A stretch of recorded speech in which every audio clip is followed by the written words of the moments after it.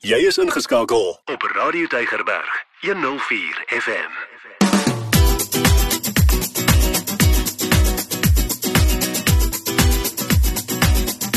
Boekrak op Radio Tygerberg 104 FM.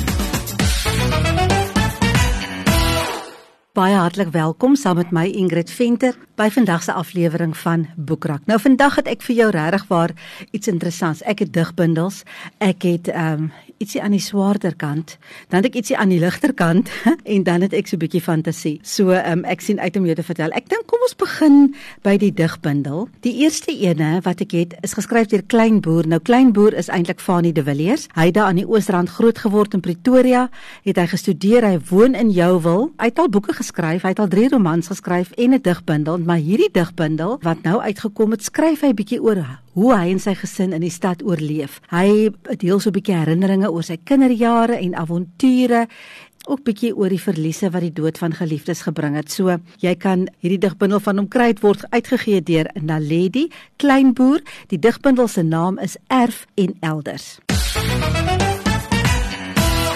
Die ander digbundel wat ek het, wat baie besonder is, sy titel is Die lewe is 'n asem lank. Dis gedigte oor verlies en vertroosting. Dis saamgestel deur Frida van den Heever. Nou as jy iemand ken wat dalk onlangs 'n geliefde of 'n geliefde afgestaan het aan die dood, nie iemand spesiaal, en jy weet nie wat om te sê nie, en jy het eintlik nie die woorde nie, dan is hierdie nogal iets om vir iemand te gee. Hier is 100 gedigte in oor verlies, deur ons bekendste digters.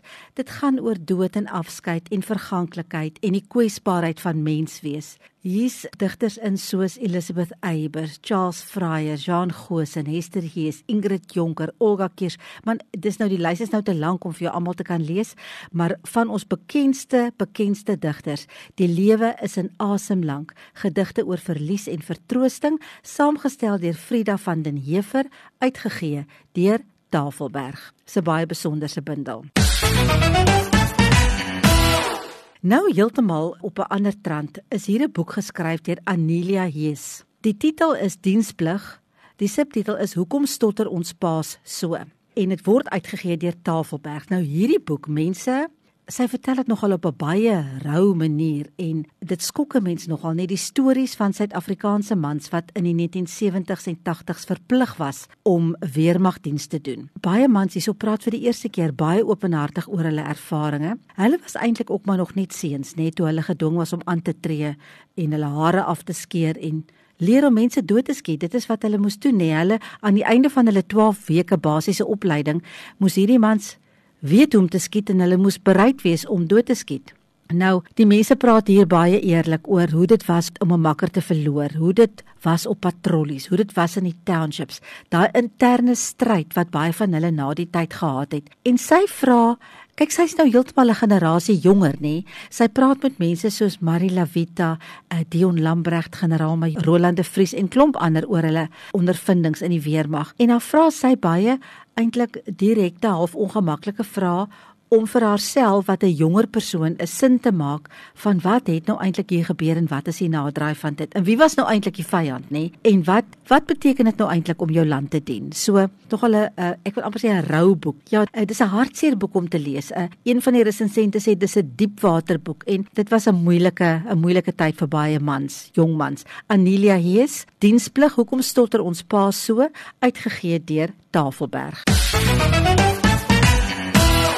Dan nou 'n bietjie op 'n heel ligter trant en ag so lekker om te lees. Sy boeke is altyd lekker om te lees. Is kort verhale natuurlik en dit is Dana Snyman. En die titel van die boek is Die Binneland in. Dit gaan oor stories en reise, uitgegee deur Tafelberg. Kyk jy, hy is nou maar net 'n meester storieverteller. So lekker om sy stories te lees. So hy reis hierdie keer land in en dis nou die naderdraai van die pandemie. Daar's beerkrag, daar's oorlog in die Oekraïne en die politiek is te mekaar. Mense begin so half moed opgee op hulle self ook, nê? Maar hy sê hy vind hoop en liefde en geloof. En in hierdie bundel verken hy veral geloof. Hy vertel van sy eerste bekering by 'n avontuurkamp toe hy nog in die laerskool was, tot waar hy 'n kers aangesteek het in 'n Franse kathedraal. Hy is hartseer oor die wat weggeval het, soos Fred Meton, Gerry Coetzee, oom Piet de Jager. Dan praat hy oor die unies van matriekklasse tot ouskoolvriende, die bokspanne wat in 1981 teen die All Blacks gespeel het. Hy gesels met Pipo die Clown, hy gesels met 'n karwag wat vir Adrian Vlok onthou, en hy gesels oor oom Bokhorn wat 'n leeu uitoorlê het. Hy trek sy ma se koke geniet nader. Ag, is net 'n lekker boek om te lees, nee, want hy sê, al voel dinge onseker, het ons baie hoop. Baie hoop. So 'n heerlike boek van 'n meesterstorieverteller. Dis Dana Snyman, Die Binneland in, nog stories en reise, uitgegee deur Tafelberg. Die volgende boek moet jy by die skrywer self bestel, so ek sal die e-posadres gee as ek nou klaar vertel het waaroor dit gaan. Dit is lekker fantasie, absolute fantasie. Martin Hatchell, die titel is It's a Pity I Didn't Bring Any Swords. Nou, dit gaan oor 'n seun wat baie lief is vir die water en bote, sy baie loyale hond en sy vriend Blueberry. Nou, jy moet maar self lees wie's Blueberry, maar hy gaan nou uit om Blueberry se verlore oupa op te spoor. Maar daai oupa is 150 jaar laas gesien. So, hulle seil op en af langs die kus van Nootsie af, daar oos van Nyasna Heads tot by Mossel Bay, ver terug tot daar in die weste. Die storie is vol verbeelding. Maar wat hy nou oulik doen is hy vleg dit nou lekker in met regte historiese gebeure. So dis nogals oulik. Nou ja, en dan kom daar ook nog The Flying Dutchman, kom ook nog in die prentjie so. In haar kaptein nê, hou nie van honde nie. So jy moet maar self lees, is regtig 'n oulike boek. It's a Pity I Didn't Bring Any Swords deur Martin Hatchell. So jy kan dit bestel by www.martinhatchell, jy spel dit HATCHUEL.co.za as jy graag hierdie lekker stukkie fantasie wil lees, vir alles jy lief is vir daai wêreld by Mossel Bay, Nootsie, daarom, Nyasna, dan gaan jy dalk die boek sommer baie geniet.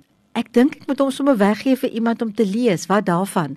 It's a Pity I Didn't Bring Any Swords, Martin Hatchell, so laat weet vir my wie die skrywer van hierdie lekker lees storie, dan wen jy dit dalk, en kan jy kom haal, dan kan jy lekker lees, en dan wie iemand anders daarmee bless. So, dit is my geselsie by die Boekrak vir vandag. Volgende week maak ons verseker weer so. Van my Ingrid, tot dan, totsiens.